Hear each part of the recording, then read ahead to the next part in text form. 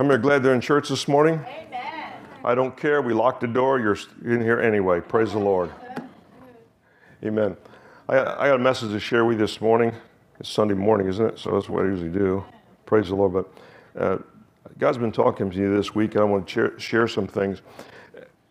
We get the idea sometimes that we go through life and basically it's whatever we decide, it's however things turn out or whatever, but we seldom realize, at least I have to stop and think every once in a while, we seldom realize that God has equipped us to do what we're doing. In other words, He's equipped us. Did it ever occur to anybody that we're still here for a reason? Amen. I mean, why not get born again? God whisks us out of here. We have our own little personal rapture, and we go to be with the Lord. Isn't that the safest? I mean, we don't get an opportunity to backslide. We don't get an opportunity to, and it would just be so much simpler if we could just be whisked into heaven, but He didn't. What He did, He left us right here, because see, in God, He doesn't see, with His equipping, He doesn't see failure. Amen. He sees victory. Yes. Amen. And when we remain in Him, we don't see failure, we see victory. And even the things that we think should have turned out different or better, we know that God sees to it that all things are to our good. Amen. He turns things around. He turns situations around. So anyway, I was kind of thinking about this week, but I want to talk about the word equipping or equipment, what it says in the scriptures. And then I want to talk about one man in the Bible that you may or may not be familiar with. I'm going to share with in the Old Testament. I'm going to share some things this morning. So if you got your Bible this morning, let's do our first scripture. Will be Hebrews chapter 13 and verse 20. It says this.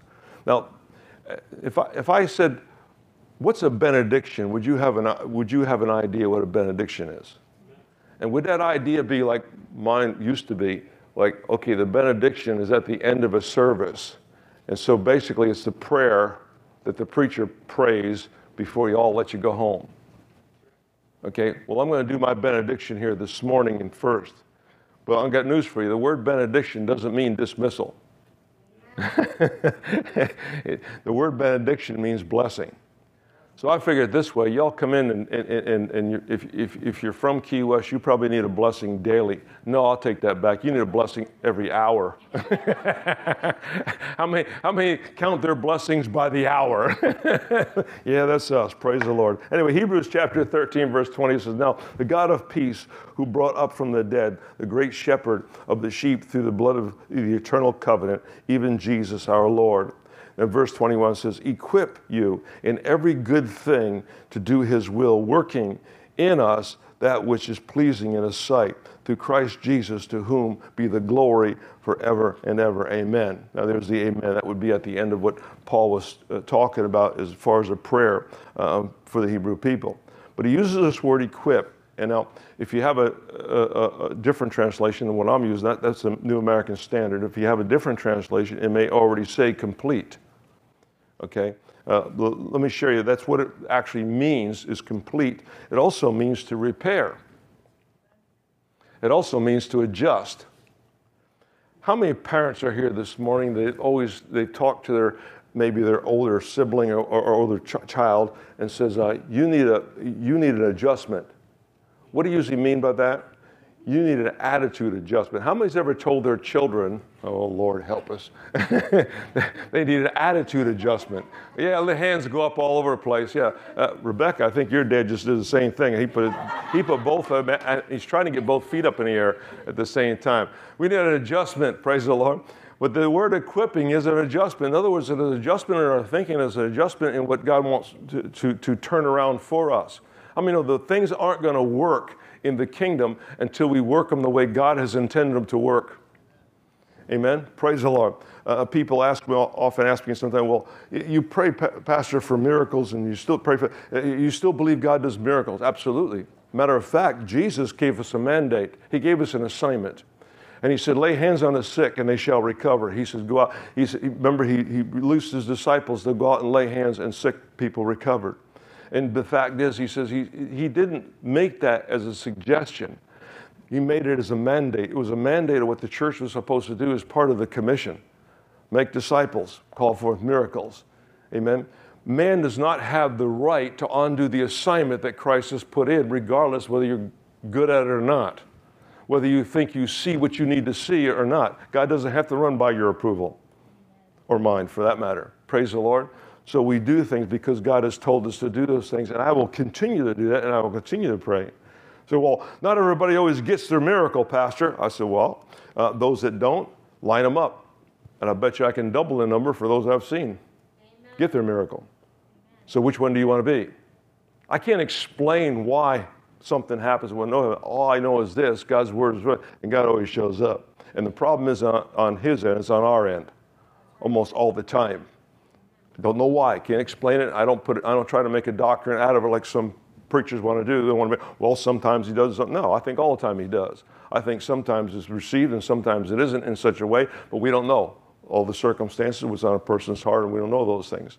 But our assignment is not to question God. Our assignment is to go forth and to do what he said to do. Amen. He also said to make disciples. Isn't that amazing? Jesus said go for his disciples to go out and make more disciples.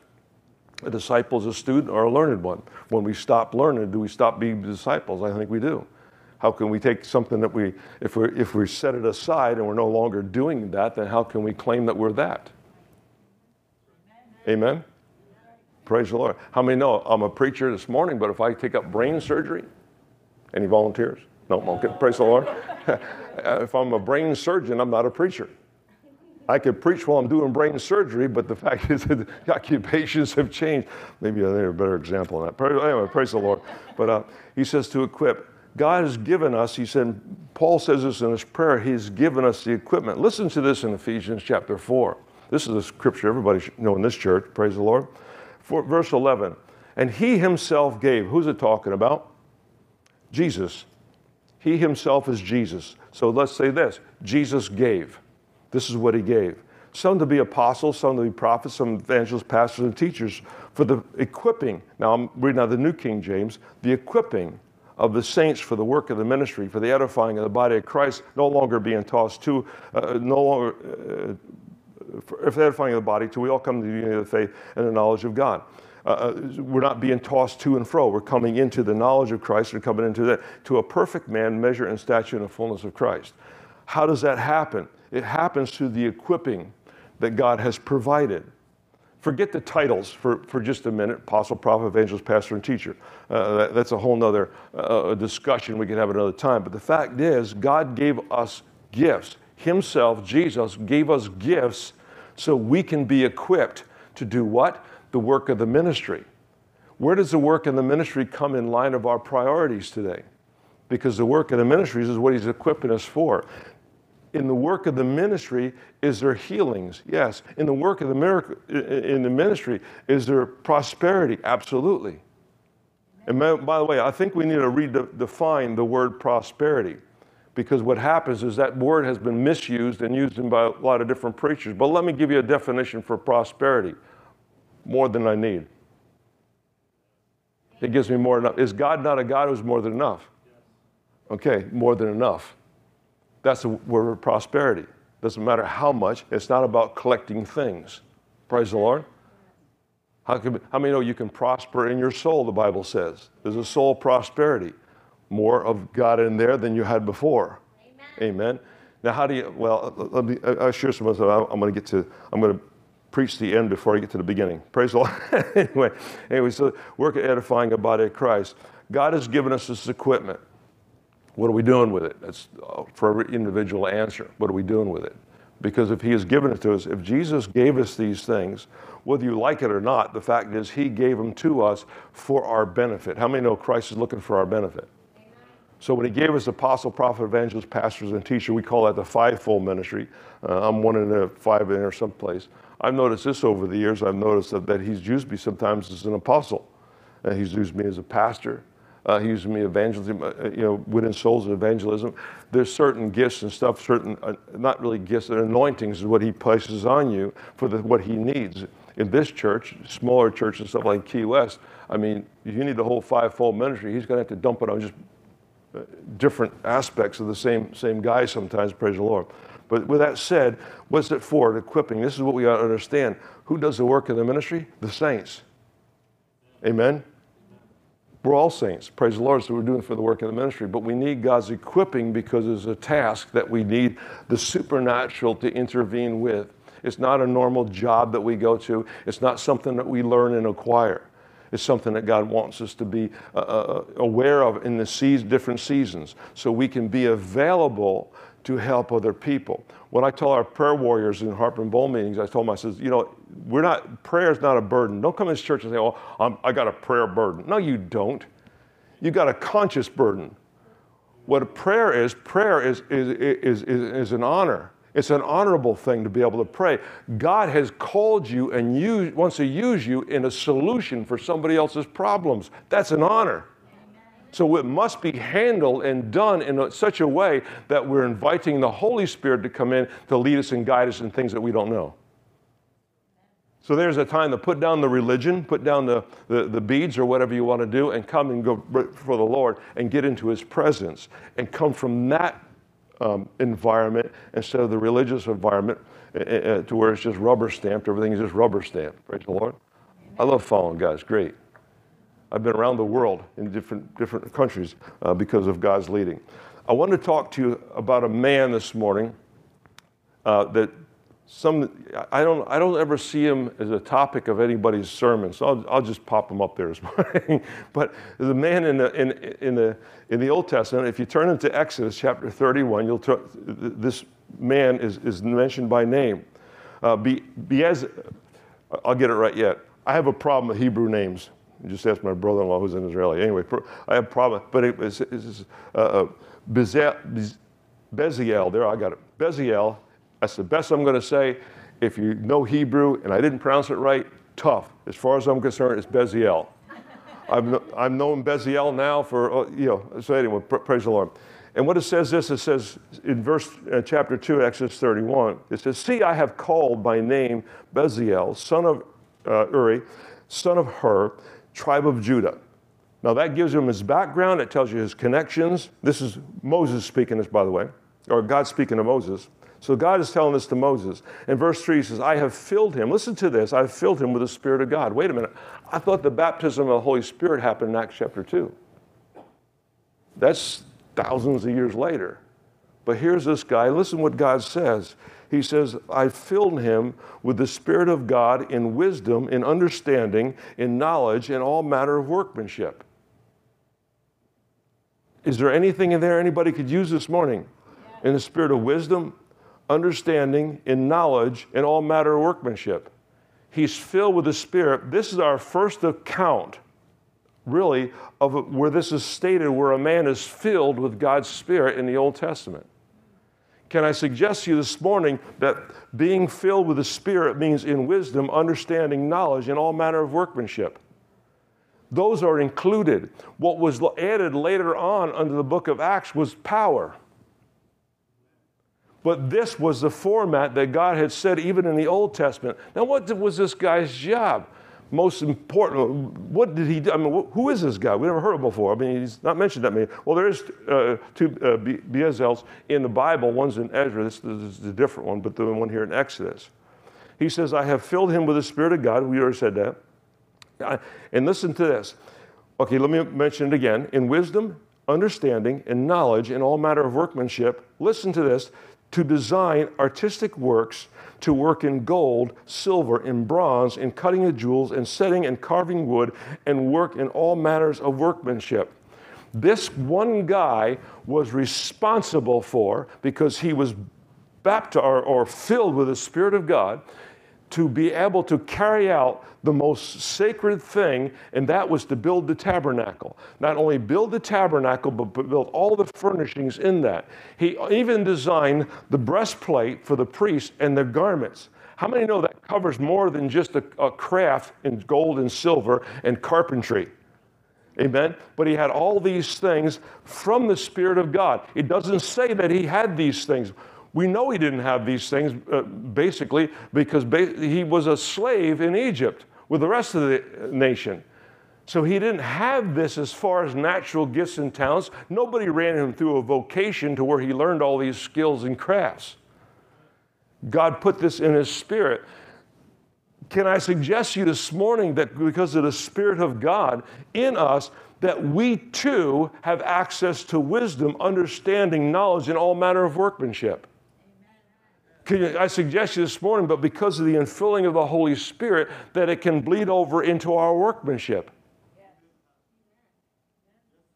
Amen? The Bible tells us when we work for an employer or work for whatever, the guy can be, or whatever, it could be a complete jerk. But what you're doing, what your work is for, is not for that person. You're working for the Lord if you're a Christian. I used to do the same job regardless of who my employer was. I was a union electrician years ago. That was my trade and my craft. And I'd go from job to job. You too, huh? Praise the Lord. Amen. IBEW? Local? Chicago. Really? Yes, praise the Lord. Sorry. I'm kidding. Well, I was 806 out of Ellenville, New York, and later on Flint, Michigan. Praise the Lord. But this is what it is. It was a craftsman. And I didn't do, when I became a Christian, I didn't do a good job at what I did because they required it from me or gave me any more money. Which they didn't, by the way. But the fact is because I all of a sudden realized what I'm doing.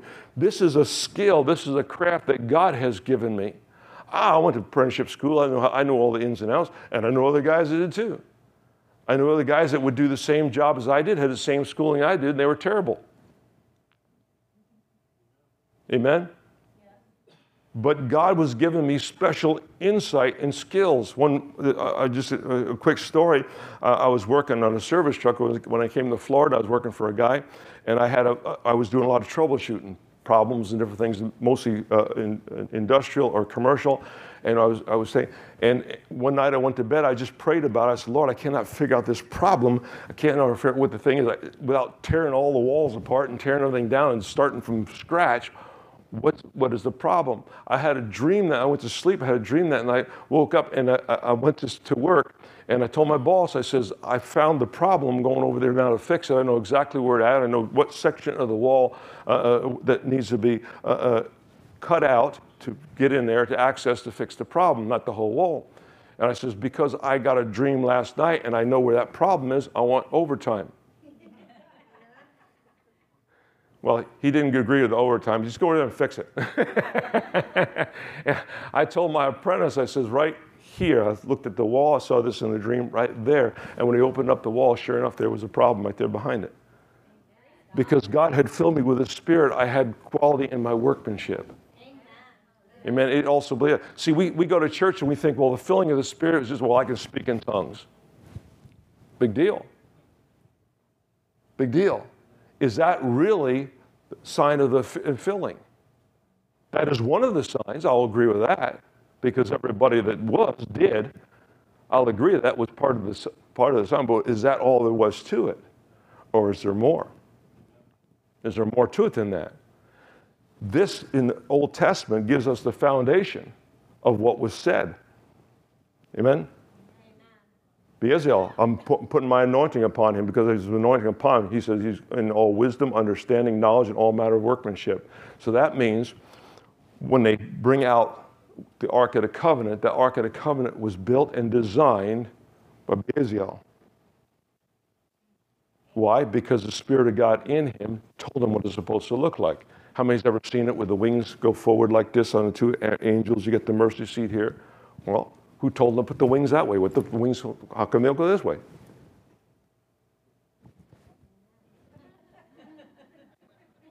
Why they got to go this way? Because the Spirit of the Lord spoke into him, told him this is how we want it, and this is how it's going to be. There's more to the infilling of the Spirit than what the church is even tapping into. Are you kidding me? Wisdom? How many here could use wisdom?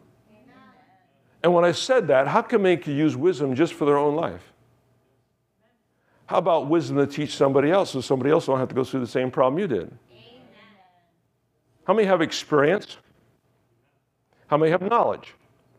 Which gives you wisdom, knowledge or experience? Not a trick question. Well, you got to have the knowledge before you get the experience. Is that what it is? Maybe, maybe not. I started out lots of things I had no knowledge of. But I got lots of experience.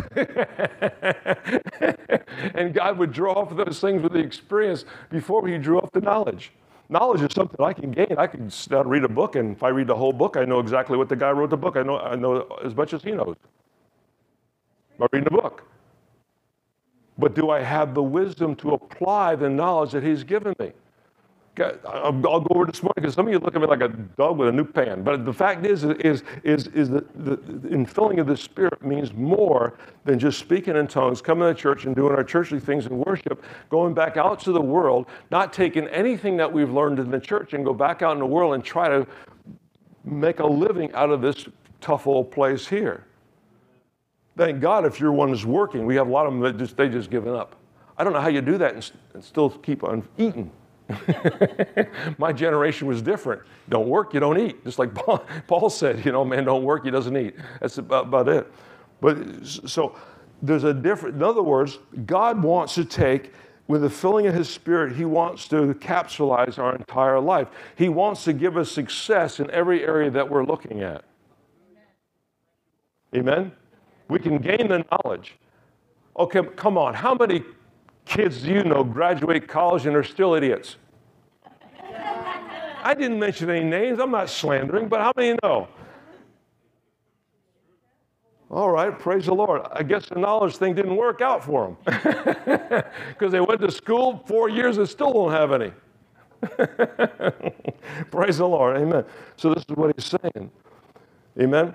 The word Hebrews names have meanings. Beziel means in the shadow of God or in God's protection. So when God took Beziel, he put his Spirit on him. When he put his Spirit on him, whether he had these skills or not was never asked to Beziel. God didn't have a conversation with him and say, well, you think you can do this? If you think you can do this, well, then I'll go ahead and anoint you so you can do it. Never said it at all. God never asked me before I was preaching, do you think you can do this? No. Do you think you can go to Key West and start a church? No. That would have been my answer, because based on my knowledge of those things, and knowledge of Key West, and knowledge of what I can do, cannot do, it undermined the things it could have undermined the things that God wanted me to do. But instead he says, no, he said, I'm going to fill you with my Spirit. How do you tell when you're filled with the Spirit? How can you tell when you're full? How many know people are just full of it? No, but how do you tell when you're full? Here's a good way to tell when God has filled you up with something, you're overflowing. More than enough, more than what you need. Overflowing with the Spirit, you're overflowing with God's presence. You're overflowing with the Spirit, in so much that the overflow is getting onto somebody else, and you're helping somebody else change and transform their life. We know when we become disciples of Christ, we know when we become disciples that we could go ahead and we're affecting somebody else's life. Until that point to where we affect somebody else's life, we just have the blessing for ourselves. It really doesn't say a whole lot. God's going to give you a blessing anyway, just for being his. But if we really want to follow Christ, follow his example, then we want to be a blessing to somebody else. Are you hearing me this morning? Praise the Lord. Amen? So Beziel was called, endowed by God to direct the construction of the tabernacle. Everything in it, the priest's garment, like I said it before. There's a big difference between the carpentry work that was involved in making the Ark of the Covenant and the gold work, which is another silversmith, or goldsmith, was another craft. So what God had put in this man, when he put his Spirit in, he put all these skills. Now, he didn't do it alone. He had other workers, but he was the one responsible. Even Moses wasn't responsible for these things, that he was responsible for leading the people. Can you see how Beziel and Moses together caused God's movement to come across and begin to build an impression, or begin to build a model of God's kingdom on the earth that sustained Israel? Just those two guys put together, because God's Spirit. Moses had the leading in the direction, and what God does, he puts people together. And this is what church is all about. Church isn't all about the preacher, well, saying this, and you sitting there listening and going back out in the world and try to cut it through. No, that's not what it is. It's us coming together in agreement with one another, helping one another as a family. I believe the best acronym is for church is family, not organization, not corporation, certainly. Amen. But family. All right. Praise the Lord. Isn't it amazing that this ongoing thing of the Holy Spirit, this is the equipping of God. So now it's not just about prayer. It's not just about praying in tongues. It's not just about things we're supposed to do, God has called us to do. Now it becomes something else. Do you realize that what the church has done in a lot of areas, not all churches, but what church has done, it has taken the infilling of the Holy Spirit and it's made it an event. To where if you have ever had this event happen to you, like salvation. How many know salvation? Well, when did you give your heart to the Lord? Well, the first time I recognized the Lord for me was about February 29th, 1976. Before some of you were born. I know, I'm old. Got it. Praise the Lord. But that was an event, but that wasn't my salvation. Salvation is continually being walked out and poured out by God as we grow on and on and on. How many know what backsliding means? Backsliding is when you took those things and all of a sudden you turned your back on the Lord and you went back into the world for whatever temptation or whatever situation it is. We've all experienced that. The difference is, are you going to stick there or are you going to keep on going forward? Amen? You either be a backslider or a front jumper. But the fact, so what happens? I look into the scriptures, we commonly look at the Holy Spirit and filling as that one event in Acts chapter 2 and verse 4. And it says they are all in one place in one accord. Isn't that what it says? One place in one accord. That should give us a clue to something. If you want to get in on what God has poured out, you've got to get with people who believe that it's being poured out. If you don't, you won't. They were in one place in one accord. That means they were in agreement. It said when they were in one place in one accord, then the Holy Spirit came. And they were all filled with the Holy Spirit, began to speak with other tongues as the Spirit gave them utterance. So even the utterance came from the Spirit. So that's it, right? Settled. But there's this one time in John chapter 20 when Peter and the disciples were there and Jesus said this. He said, and when he, talk about Jesus, verse 22, and when he had said this, he breathed on them and said, receive the Holy Spirit. That's kind of odd because that was before Pentecost. Jesus was still here on the earth. And he breathed on them and said, go ahead, receive the Holy Spirit. This wasn't the first time those guys received the Holy Spirit. I got one better. There's another time, same people that were in the upper room, same people. Acts chapter 4, verse 31, and they went and prayed, and the place where they were assembled was shaken, and they were filled with the Holy Spirit, and they spoke the word of God with boldness. That's the same ones that were at the day of Pentecost. Some of them were the same disciples that Jesus breathed on. Do you see a pattern or progression here? We want looking for a one-time event. Just get me saved. I want fire insurance. I don't want to go to hell, and that's it. I'm good.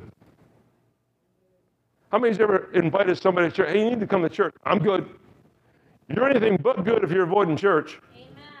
You're anything but, because in this town, I don't know about some places, but I know this town will eat you alive because of the principalities and the powers and strongholds in this place. I'm just being honest. So we don't need the Holy Spirit baptism where somebody prayed for us. We need that too, but I mean, that's not where it stops. It continues on from there so I can walk in this life and walk in the victory. To walk in the victory, I need to come here and be with you people so you can pray for me, I can pray for you. Now we have the agreement of coming together. That is what the devil is trying to sever in this day and hour, and that's what he's trying to keep people from. He doesn't want that because now we become, when we get together, you know what happens when Christians get together and they get all this Holy Ghost stuff going on. You know how it gets. They start getting healed. They start getting saved. Then they start influencing other people, looking at it from the enemy's perspective. They become what's the Bible called that? Oh, yeah, an army of God. Not just a sewing circle or old ladies knitting club. Praise the Lord. All right. I'm preaching better than I'm getting response to this morning, but I don't care.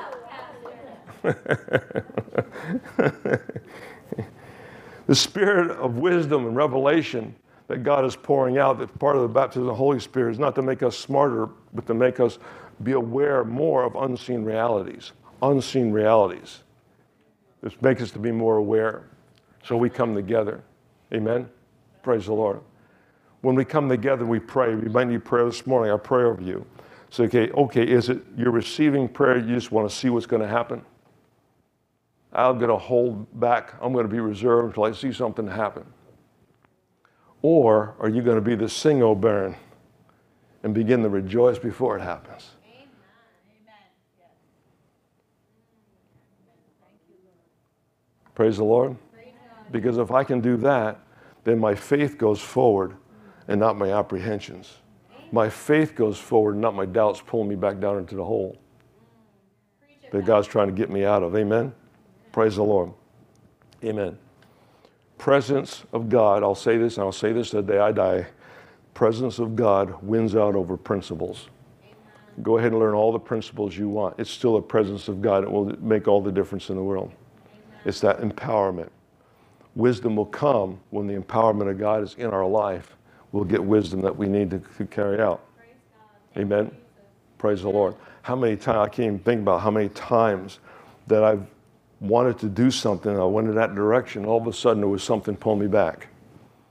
And I could say, well, that's just the devil trying to stop me. Or I can sit and listen to that voice and say, this isn't the season for it.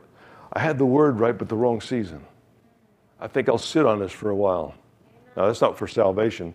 Any season's for salvation, so don't use my excuse. Praise the Lord. Amen. But the fact that this is what it is. I was studying, I don't know if you, I was sharing last night, sharing my leadership. It's interesting because the time we live in, it's really obvious the time that we're coming into and the time that we're living in. But how many's ever heard of a red heifer that's needed for sacrifice? It's in the book of Exodus, and Moses was talking about a red heifer. And the red heifer is interesting. The red heifer is, matter of fact, just past Thursday, 5 of them were bred, had to be perfect, without no more than 2 different hairs of any of color on the whole cow. Okay, some Texas ranchers got together and they produced a red heifer that Israel's been wanting for years and years and years to try to reproduce. And it's used to make for the sacrifices in the temple. No secret, the Orthodox Jews have been planning for years to build the 3rd temple.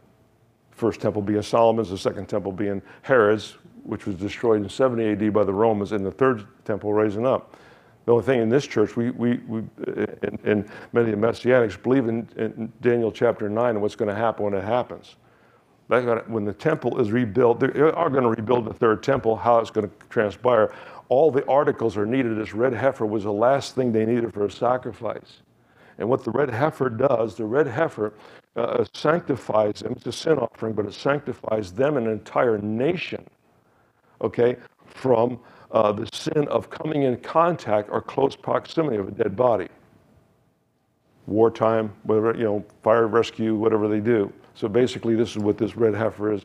And so the Texans shipped 5 of them to Israel. The Orthodox rabbis believe that the 10th one ever sacrificed, that the 10th one will be when the Messiah actually sacrifices the Messiah. But if you're as Christianity, we know that when the temple's rebuilt, it's going to set the stage for the Antichrist, and it's going to start the 7-year tribulation. But that happens. Well, Israel's got all the things together. They got the red heifer now. Now they have the DNA. They can go ahead and reproduce these red heifers that were been extinct or they were unheard of for years, because they have to be certain kind, perfect. They have to be a certain age, so they have to be able to reproduce them. Everything but the land that it sits on when that happens. Amen? So we can look up and rejoice. This is the hour, so I get this, so this is the hour that we live in, but what we need to be aware of. And studying this about the red heifer, because I was interested, and it's always just an interesting, I take one of these, study vacations. I just go ahead and, just information I like, probably never going to preach on it, but just information I like to examine. And I noticed this in the book of Leviticus, and this did speak out to me, in Leviticus chapter 8, verse 23. And Moses killed it. When he said killed it, he killed the red heifer. This is what he's talking about. This is how I found the scripture. And he killed it. And he took some of the blood and put it on the tip of Aaron's right ear. Okay? He took some of the blood and put it on Aaron's right thumb. He took some of the blood and he put it on Aaron's right toe. Why? Notice the appendages all from the right side. What is that? Well, here's my take on the thing.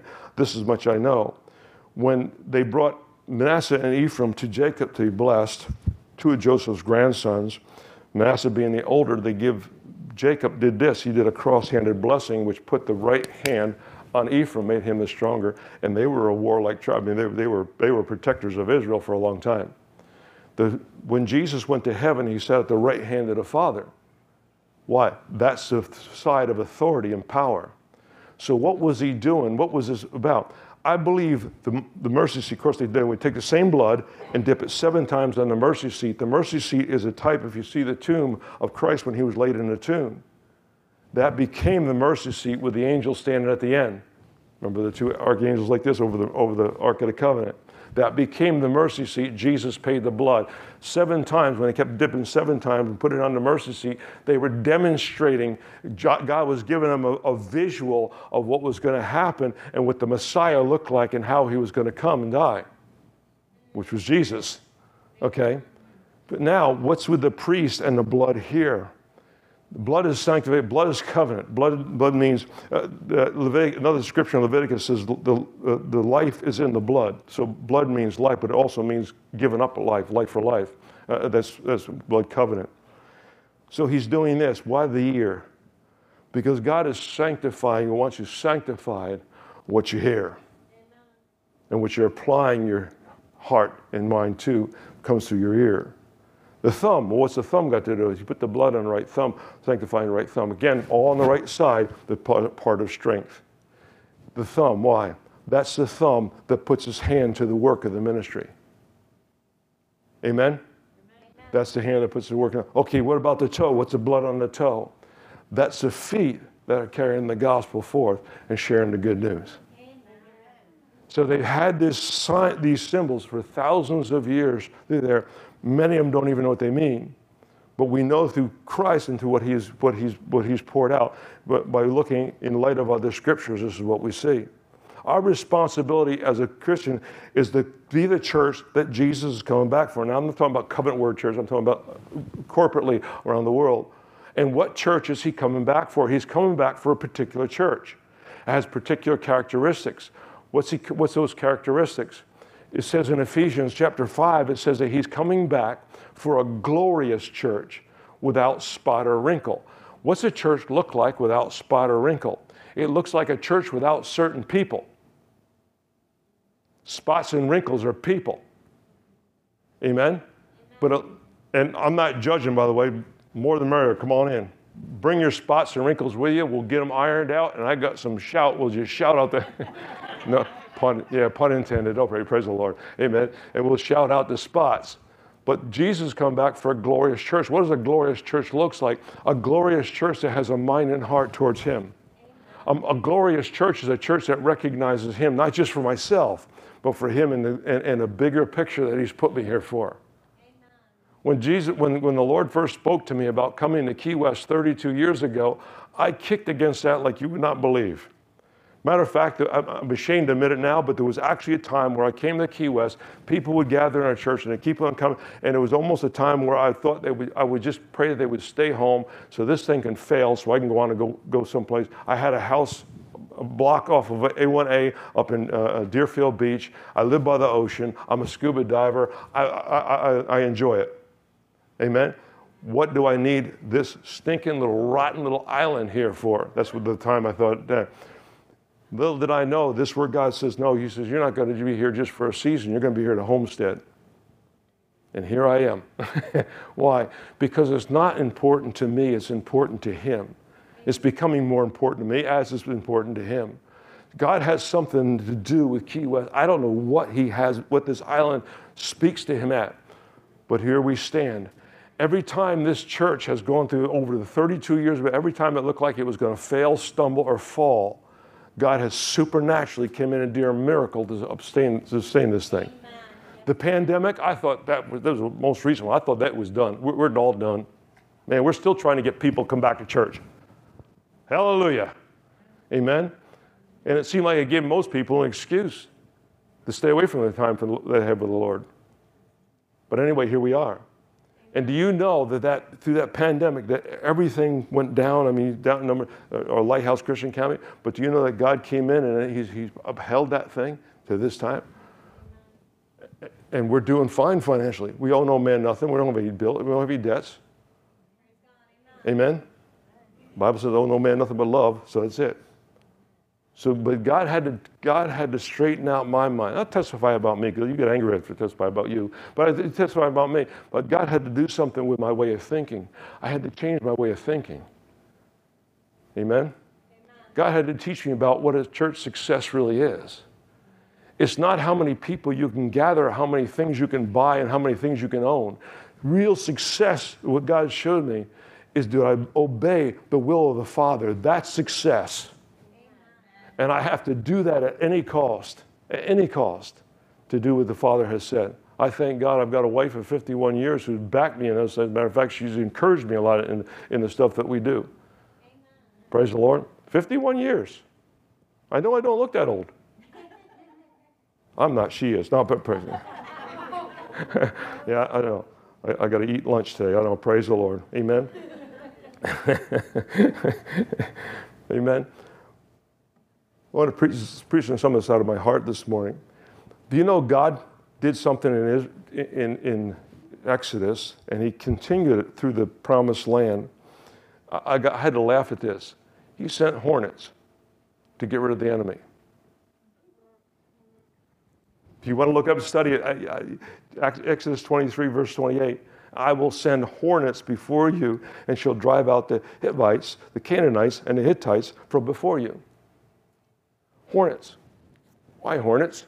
Why not just empower Israel to be able to war against these warring tribes? Well, He did that too.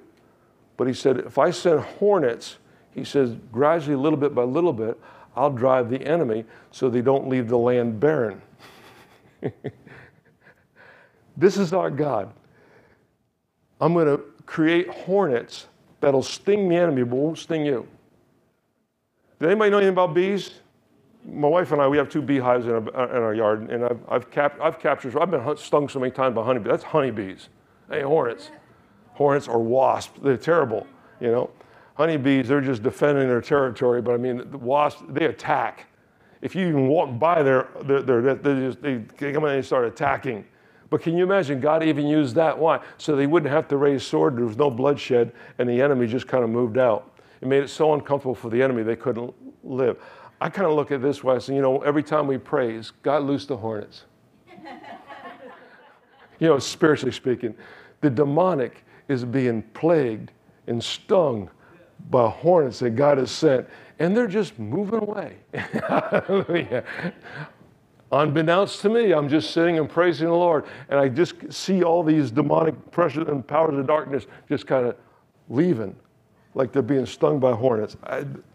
That has nothing to do with my message. I just thought it was cool. I just threw it in and no charge.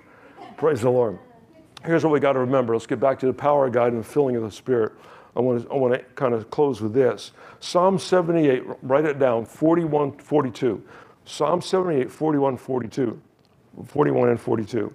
It says this, yes, and again they tempted the God, limited the Holy One of Israel. They did not remember. Listen, here's how they tempted God. They did not remember His power. The day when He redeemed them from the enemy, they did not remember. When we forget what God has done for us, we limit His effect upon us. Can I say it again? When we forget all the past victories that God has given us, we limit His effect against our life that we need today. We limit His influence. We limit His purpose for us. We limit those things. We don't think of God as being limited, but He's limited. Not for everybody, for you. For you that have forgotten, forget to remember. Not to remember is to forget. If we forget the power. We got to understand in the infilling of the Holy Spirit, this equipping that God does, there's a memory in that we have to remember what it's for. It is not so we can feel good. It's not so we can have a revival. Those little things are all good. There's nothing wrong with those things. It's not so we can go to church and speak powerful prayers and everybody likes our prayer or whatever. It's not, those are nice things, but that's not what it's about. We have to remember what God has done for us in years past and how He said, and remember that again so we can remove the limits off of God. Some people have tied His hands in certain areas because they refuse to move into faith. What happens when we remember the power? We remember the power, we get a boost in our faith. And this is what pleases God. Amen. But if we cannot acknowledge Him, if we cannot acknowledge what He's done, if we cannot acknowledge His anointing, then we limit to Him. Now, limit isn't cutting out necessarily. You may not limit. You may have the salvation of God, but maybe kind of living under a different power. Amen? Amen. You may have this and not have that. God wants you to have it all. Amen. Like Beaziel could do it all. He could work with fabric. He could work for gold. He could work with silver. He had wisdom. He had insight. He knew exactly what God wanted. He could design it just the way God wanted to do. That's cool. Amen? Amen? So he remembered what God said here, and he would go over here. He remembered what God did here, and he could go on to the next thing. Can we remember what God has done for us? We can move on from where we're at. Because now is a time and a season when God told Moses, now move the people forward. Enough is enough with a slave mentality. Move them forward. Your freedom is on the other side of the Red Sea. And I'll hold back the enemy. I'll put the enemy in such darkness they won't know what you're going to do next. That's what happened, wasn't it? I shared that before during praise and worship. Amen. Well, how many are blessed this morning? Amen. How many got something out of this message they can take and use? They can use next week. Praise the Lord. Amen. Hallelujah. They limited the Holy One of Israel. I still got to wrap my head around that. By forgetting what He's done for them. Remember in the wilderness, the muttering and the complaining and the murmuring and stuff like this? No, as they forgot when God made water gush out of a rock when they were thirsty. They forgot about that. Now they're just crying. Remember they said, we had it better back in Egypt. Are you kidding me? As slaves, you had it better in Egypt? You were beaten. Food was kept from you. You were punished, and you had it better than serving God? This is what they were saying. And because they forgot those things, they limited God in His ability, what He wanted to do. I don't know about you, but I want God to do everything that He has designed for my life. I don't want to limit Him one way or another. So I will sing. Even if I feel I'm going through a season of barrenness, I will still sing. If I'm going through a problem, a depression, whatever, get me to the church, get me a praise and worship, get me in the harp and bowl, whatever it is. Whatever it is. Harp and bowl meetings, Skip and I have been handing off. He's been doing some of the background of the keyboard, and I've been doing the guitar. Last night, Skip should have just sat down.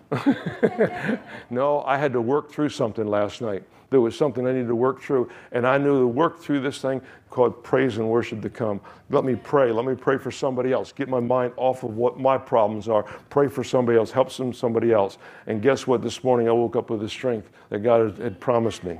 Amen? That we needed to continue to go on. So it's a day-to-day thing. Don't just think because you came to church this morning, God's dancing around the throne for you. No.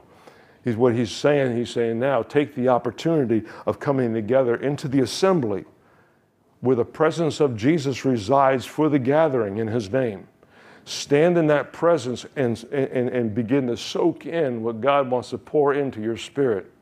And when it's full and you think you can't hear or do any more, oh God, I'm just filled. It's like a Thanksgiving dinner. You know, I can't eat another thing. We got apple pie. Yeah, I'll have a piece. Liar. No, I just can't. Amen.